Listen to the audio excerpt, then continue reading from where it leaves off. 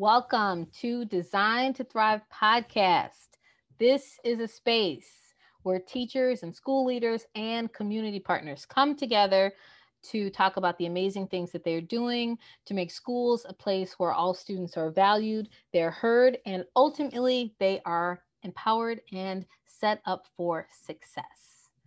I'm your host, Alyssa Frazier, and today in the house with us, we have the one and only George Valenzuela. George, say hello to everybody. Hey, Dr. Frazier. Hey, all listeners. How's everyone doing? And thank you for having me. I appreciate you.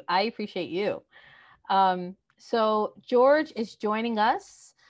He is a educator coach. He's an author of many books, and he is an advocate. And so I brought him on the show because he, one, has an expansive expertise in coaching, being a STEM educator, but more importantly, he is an expert in SEL. And with everything that's going on right now in creating schools where students really need that we've always needed it, but especially in the time of COVID and the disproportionalities and inequities that we see that are so pervasive in schools right now. I just, I thought he would be an amazing voice to bring on the show. So George, if you could please if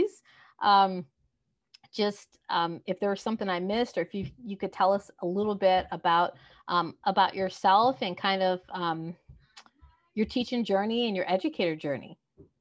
Yeah, so it's weird when, people say, oh, he's an expert. I know that every day I start from the place of experience, but Eckhart Tolle once said that we should have no problem or no trouble in being a beginner each day. So I know that I'm not a beginner each day, but I try to be a learner each day. And so that's how I consider myself.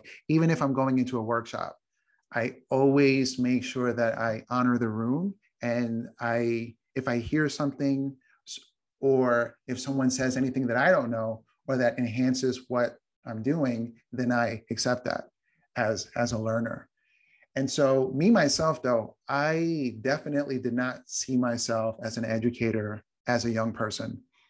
I was always academically inclined, but I never had any real talents that I could think of. And so when I say that, when I would go outside, in Queens, New York, everyone's into hip hop, into the music, into graffiti, all the outfits, all these things. I didn't have those things.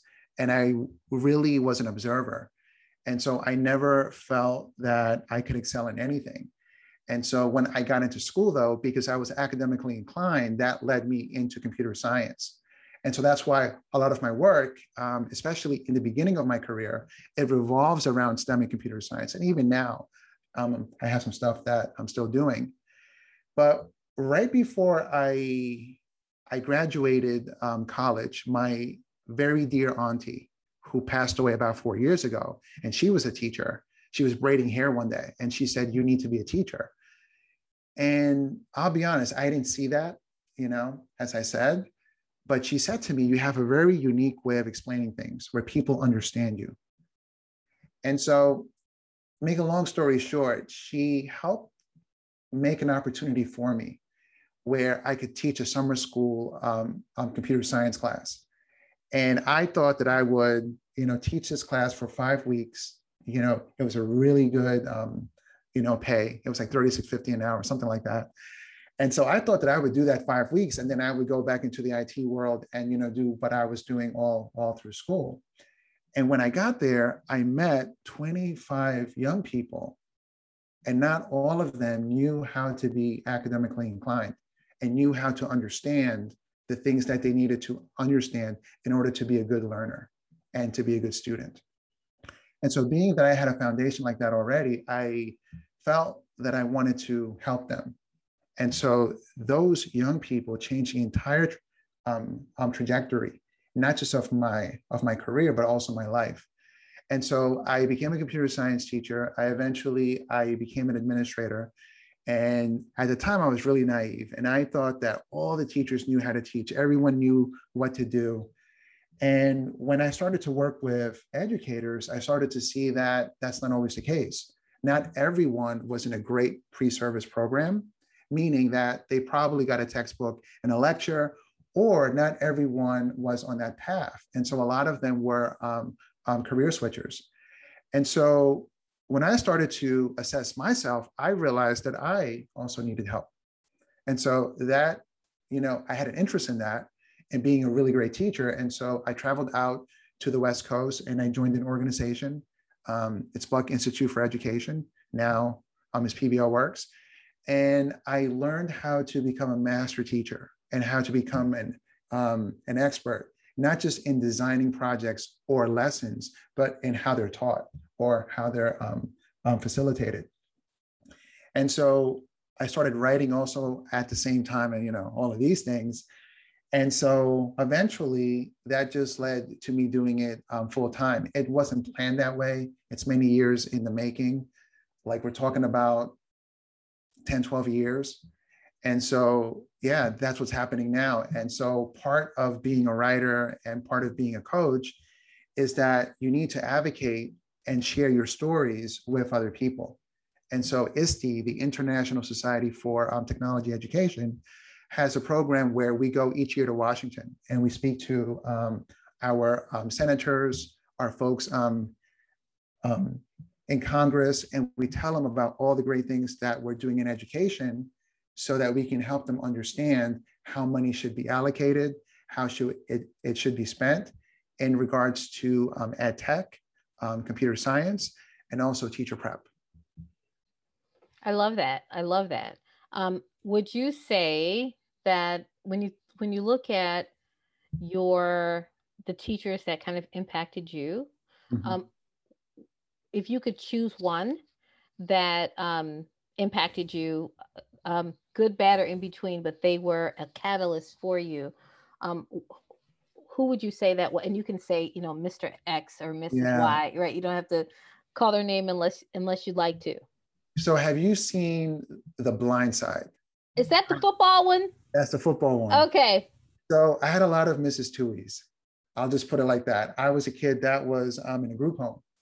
And so I didn't live at home, all of that. And so I had a lot of I had a lot of good educators I met, but one that really stands out was my soccer coach, Mr. Megan. His name's Austin. Well, now we're friends. And I got in trouble. And I had to do work at home for a while. And he walked in and I remember he had long hair. And at first I was thinking like who's this guy, right? And we, got to know each other. And the thing that struck me about him is that he never judged me. He never judged me, and he helped me in my schoolwork. He helped me get into running. And we became friends where even after I was back in school, he would take me to his house on the holidays because I was in a group home. I was a wrestler, and his his brother-in-law bought me wrestling shoes when I, couldn't afford it. And so we became friends on Facebook. And I'll be honest with you, because I was so in my own world back then, I thought only I had this special relationship with Austin. And when I look at his Facebook timeline, we're talking about 40 years in education and children that are now adults with their own kids on his timeline, thanking me every day. That's dope. Yeah. Yeah. And I was like, wow, I thought I was the only one. And it turns out that he was that way with everyone. I love that. Yeah. And so for me to do a Zoom with him now and show him everything I'm doing now, and here's what's so crazy about it, was that my aunt helped me get into teaching. But when I graduated high school, he wrote me a letter. And in the letter, he said, you would make a great teacher. And I remember when I saw it, I cringed and I was like, nah. I remember that, but it was actually his idea, maybe even his prayer. Who knows? I got it. I love that. We have so many different journeys of Yeah. And we're going to have to, you and I are going to have to talk a little bit later. Well, Well, I'm beyond, going to put yeah. you in the book. Like you are going to be a contributor in my forthcoming book through Solution Tree, by the Yeah. way. Yeah. Solution Sarah Tree is great. Gervais Yeah. listening. Yeah. So yeah, I mean, like we are going to work together. I got it. No, yes. So I'm sensing other conversations, but I'm great. Um, I'm glad that you shared that, because people impact people, Mm-hmm. and schools are great. Schools are built from people impacting people, and so um, you have phenomenal things inside of you, and you pour into people and pour in, and people have poured into you, but you are a reflection, right? You are um, he was before you, and so you Yeah. carry him. You carry his words, you carry his actions, you carry him. So I appreciate you. So I wanted to, so you and I, we did a little bit of rapping, Yeah. and we talked a little bit about what it means to be like culturally relevant. And Mm-hmm. for all y'all out there, if you haven't listened in, I am really passionate about culturally responsive teaching and tech integration more specifically. But we know that what it means to be culturally responsive, like there is a continuum, there is a there's an ebb, there are research based practices, they are, but it's going to look different in different spaces. And so in the work that you do right now, in supporting and building teacher capacity, what does it mean to be culturally responsive, in your role, even your advocacy work? What does it mean to be culturally responsive in your space? Yeah. So for me, what I'm finding is that you can't be culturally responsive if you're oblivious to who's in front of you All day, come on. all day. And so the thing that I try to do with educators is really two things. Number one is to be empathetic with their kids, meaning that they see the perspective of their kids. I don't mean walk in their shoes. I don't think anyone can walk in anyone's shoes. I mean, I could be wrong, No, but they can't. Come yeah, on. I just don't think that. And number two is to help the young person become a learning partner. And so I'll start with empathy first.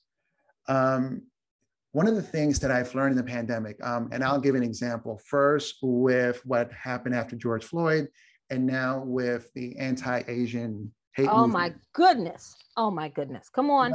Well, the thing that I've realized is that if you don't understand how we got here, That's it. Come on. how the system, how the system and the barriers and the structures created the inequities and disadvantages and trauma that need to be healed.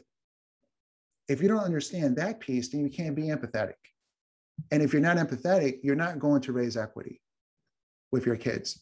And so the first thing that, so now mind you, I've been on the road first. I've been to over 70 cities to do PD. Yeah. Years. And the thing that I haven't met yet is an educator who says, I hate my kids. I haven't met that. We all say that we love our kids. But I will say, based on my conversations, that not everyone understands their kids. And if you don't understand where they're coming from and their backgrounds and how they've been marginalized, then I don't think there's any way to see their perspective. And so I don't think that seeing someone's perspective means that we agree with everything, but we need to validate. And we got to do the work. Come on, George. I mean, we got to do the work, that healing work that you're talking about. It's not a one-way street. It's not I see what you're saying and I forgive you. It's not that kind of thing. It is where that healing work is, like that's work.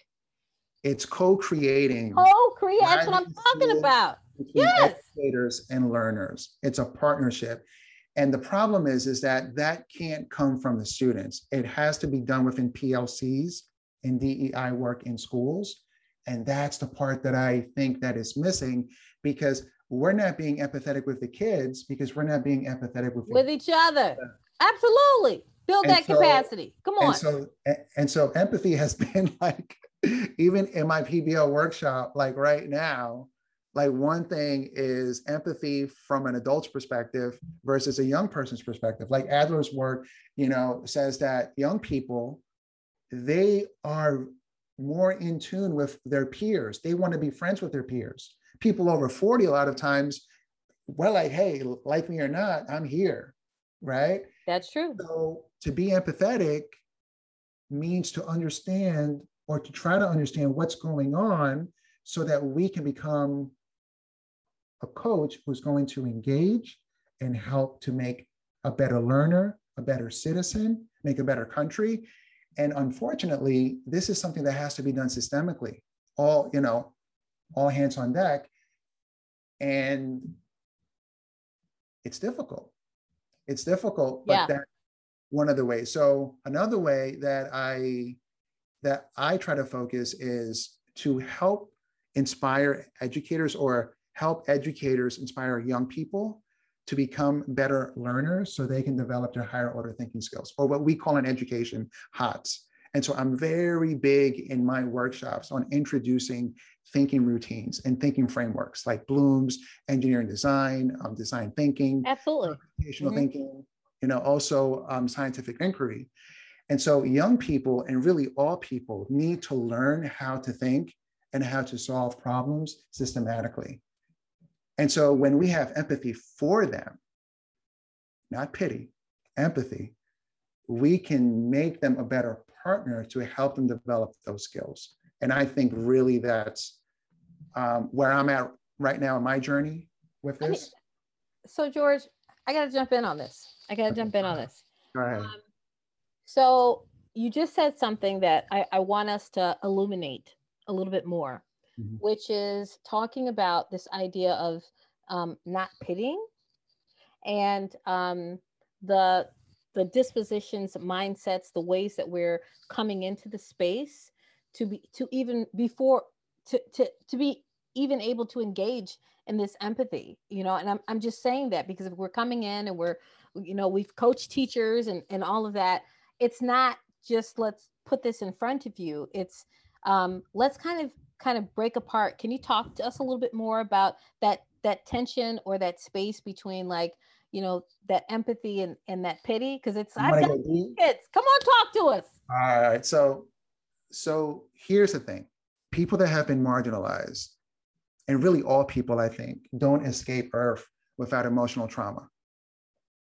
Now, what the difference is, there's emotional trauma and there's psychological trauma, and it depends on how you've been traumatized. And so when we get to learn other people's stories, we kind of, feel sorry, and we feel bad, but that can lead to like a savior kind of thing. When in reality, we all have been traumatized. We've all had different levels of pain. And my thing is, how does an educator become emotionally intelligent enough, him or herself, within their own life, so they can pass on ways of healing to their young people?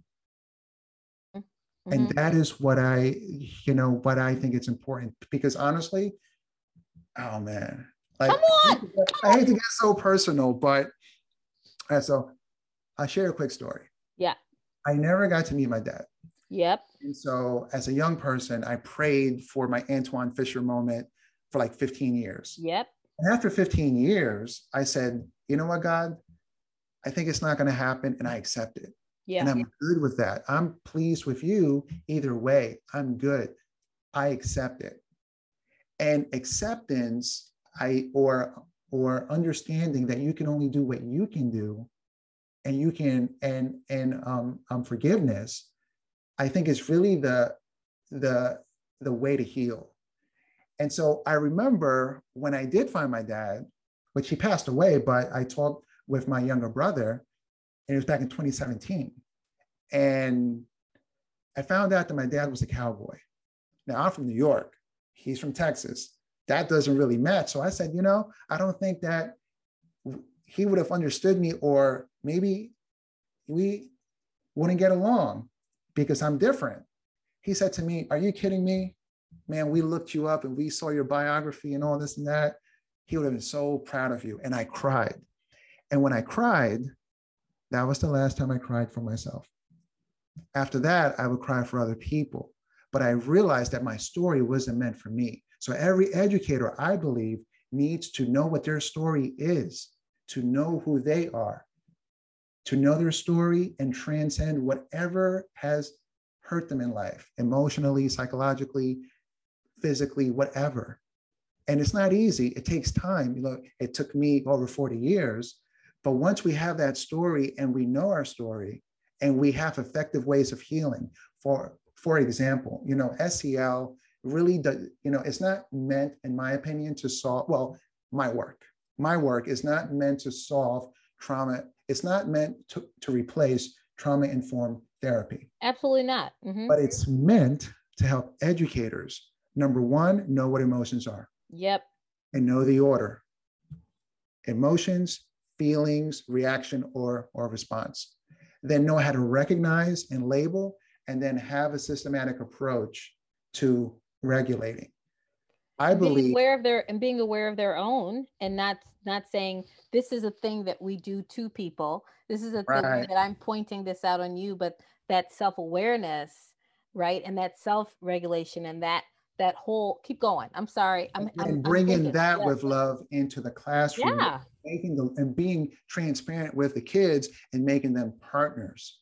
So that way we're focusing on 3 types of learning: academic, SEL, and career needs, if that's applicable in those lessons or those projects.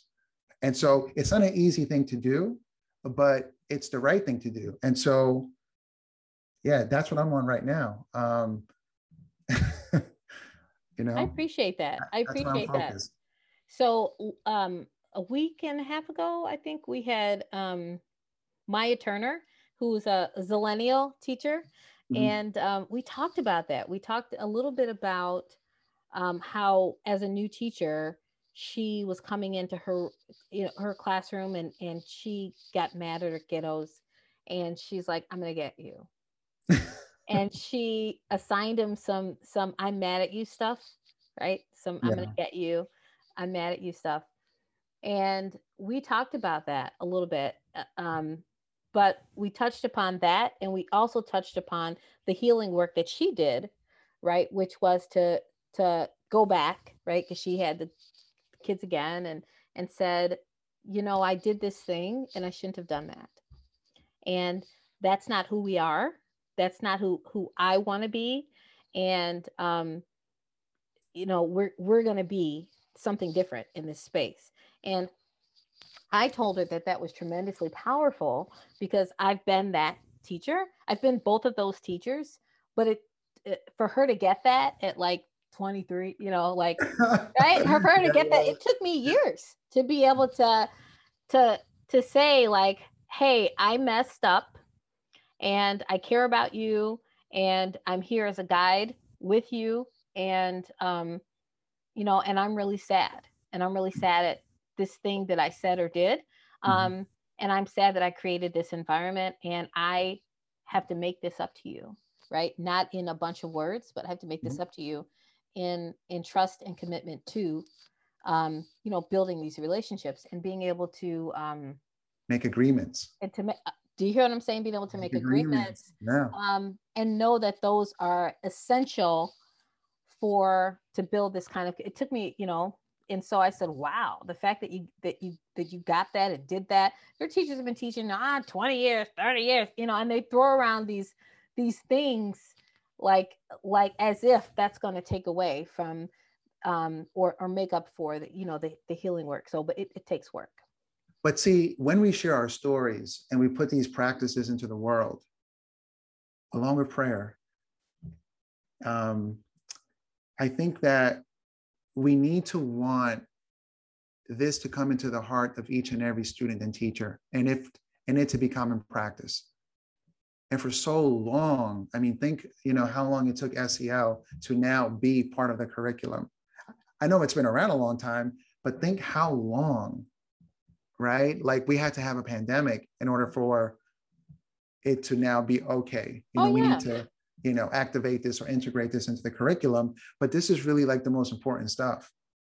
And so I just think that for me, that's why I write a lot and I put a lot of stuff out there, because it's for that educator that will never get to meet me, that will never be in the workshop, will never attend masterclass. I want them to have an article with some research, personal insight that means that I am doing what I'm saying, and 3-4 actionable steps that they can take along with resources so that they can, do it too. And we're seeing, or I'm seeing, that there's a lot, like there's a young lady, Selena Carrion. You know what? I don't know how to say her name. She's writing articles for ASCD and Edutopia, and she has to be like 21 or 22. That's phenomenal. I love that. Come on. Yeah. Yeah. And so how can you not be proud of that? And so, like, my thing is, I want that the stuff that we're talking about, it goes beyond this podcast, and everyone is doing it. I saw a video from Edutopia where a young person said, if everyone had empathy, everyone would be friends. Oh, yeah. Oh, yeah. Oh, yeah. I love that, because that friendship means that there is a place where we enter in through the lens of care. And when we hurt and harm, we come back to the place of care, right? But as friends don't leave the wound open, right? We're friends. Like we can't leave that. We can't leave, even if you get mad. You can't, right? And friends listen to friends. And friends listen to hard stuff, right? They listen to the hard. And I want to hit that for a second. We're going to go off script for a minute, right? And no problem. I don't feel like we were on script at all. I know, right? You didn't ask me anything. I'm telling you. It's all good. I think as teachers. Wait, hold on, Dr. Fraser. So I know this is her show, y'all. I know y'all loyal to her, but we had a conversation the first time we met. I think it went like 2 hours. So this is normal for us. This is what we're doing. I need you to talk about these teachers, these teacher friends, talking to and cultivating that friendship mindset with other teachers, because I think that teachers talking to teachers, building capacity, PLNs, like there's all of this, like here's your data, right? I love data, like love it. Can't tell you how much I love it. I love all forms of data. I love your personal stories. I love your looking at your smiling data. How many smiles did you get when you got on the Zoom screen? Don't tell me how many kids showed up. How many kids turned on their camera, even if they turned it off? How many kids turned on the camera and said, "Good morning, I'm eating my breakfast. How you doing?" Right? And you looked at them and said, "I love to see you." Right? How many smiles? That's the data that I want. But let me back up and just say that teachers talking to teachers, like if you could say, like, "Hey, that thing that you did," right? The thing that you said, that kid that's hurting, like we got to start over. We got to start over a little bit, and we got to be okay with talking to our team through the lens of care. And I'm not judging you. That's not a judgment. That's saying I'm seeing this hurt, and I don't know if you see it. Honestly, that has been a big part of my masterclass. Yeah. A lot of educators were saying to me that, difficult conversations are blowing up in the admin's face in schools. And so I think that we have to have difficult conversations, but they have to be fruitful. And if they're not going to be fruitful, I don't really recommend engaging in that. And so I think it comes down to empathy. Empathy meaning that I'm empathetic with what is happening and with who it's happening to. I'm trying to see that perspective. And I think that's not happening right now. For example, yesterday was a very historical, traumatic, a lot of things happening in one day. Indeed. And there were still educators who were promoting their book and their PD. Oh my gosh, we canceled our session. Come on, George. We had a session. Right. We had a culturally responsive session. We canceled it. Yeah. Yeah. Like, honestly, it's not important at this point. Like people are hurting and people are grieving. And I think that because we don't know how to empathize, we're not able to honor that moment. And, part of being an ally is not to come and save the day, is to become a partner and to become a listener and to try to understand so we can, heal and not repeat the same things. But unfortunately, when that doesn't happen and some of us don't feel heard or don't feel validated, then there is no friendship. I mean, in my opinion, these are just my opinions, y'all. I think that, staff needs to, and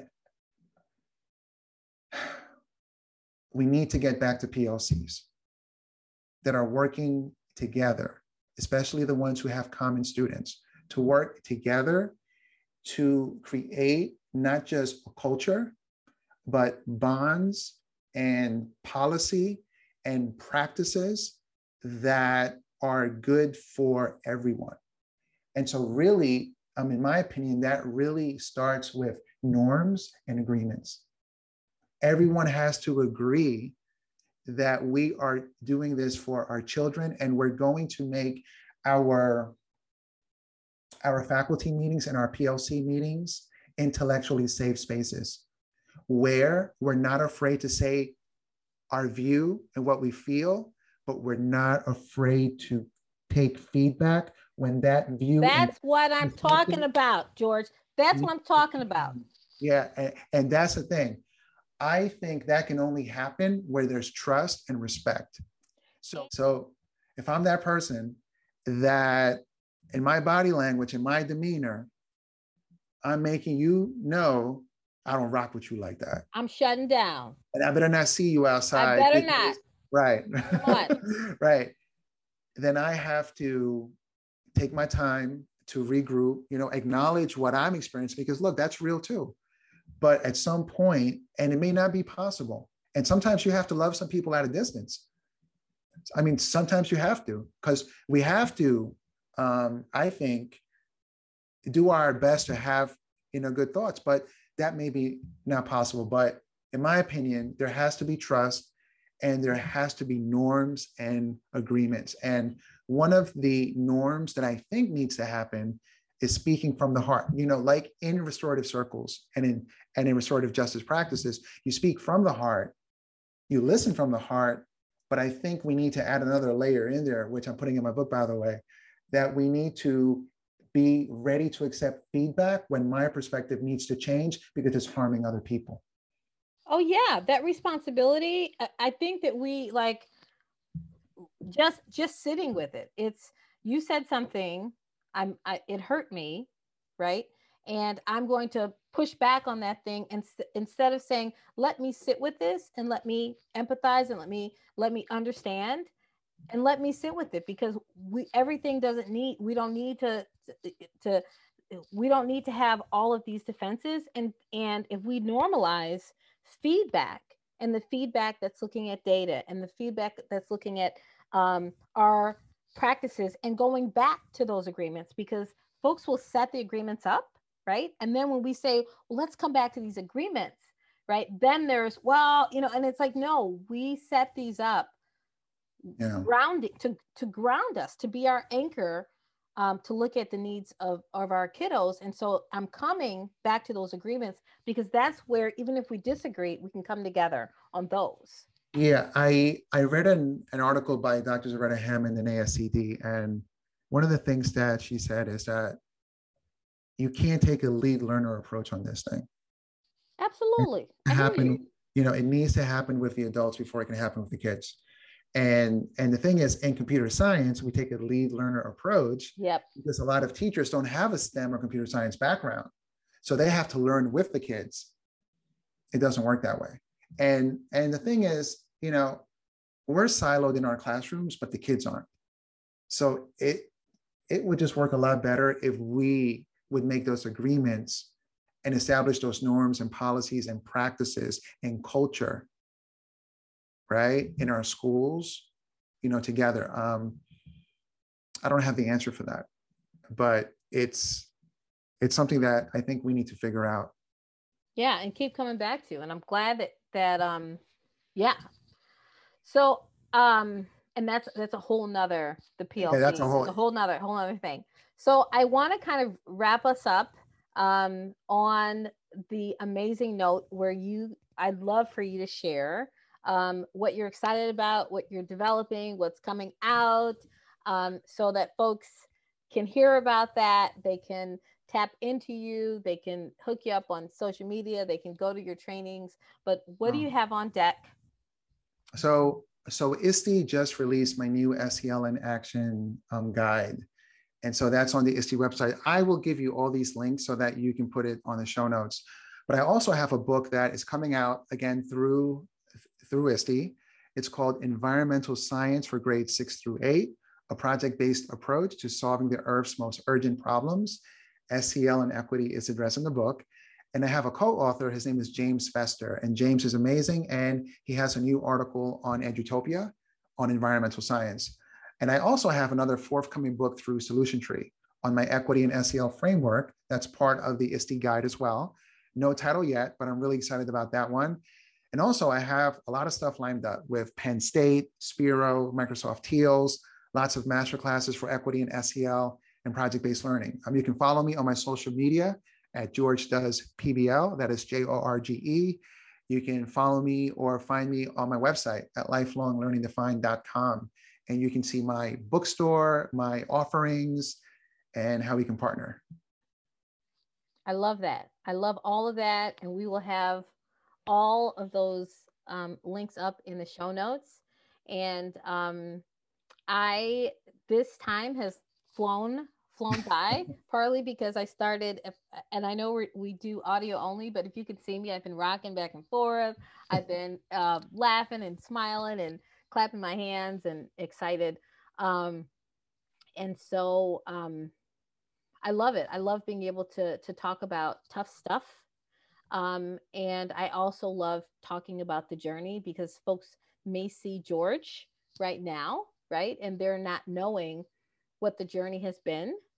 And sometimes we have to peek it open. We have to peek open the door and have folks to be able to come back a little bit, so that they can see those reflections of themselves, and give themselves some grace while they're doing their work.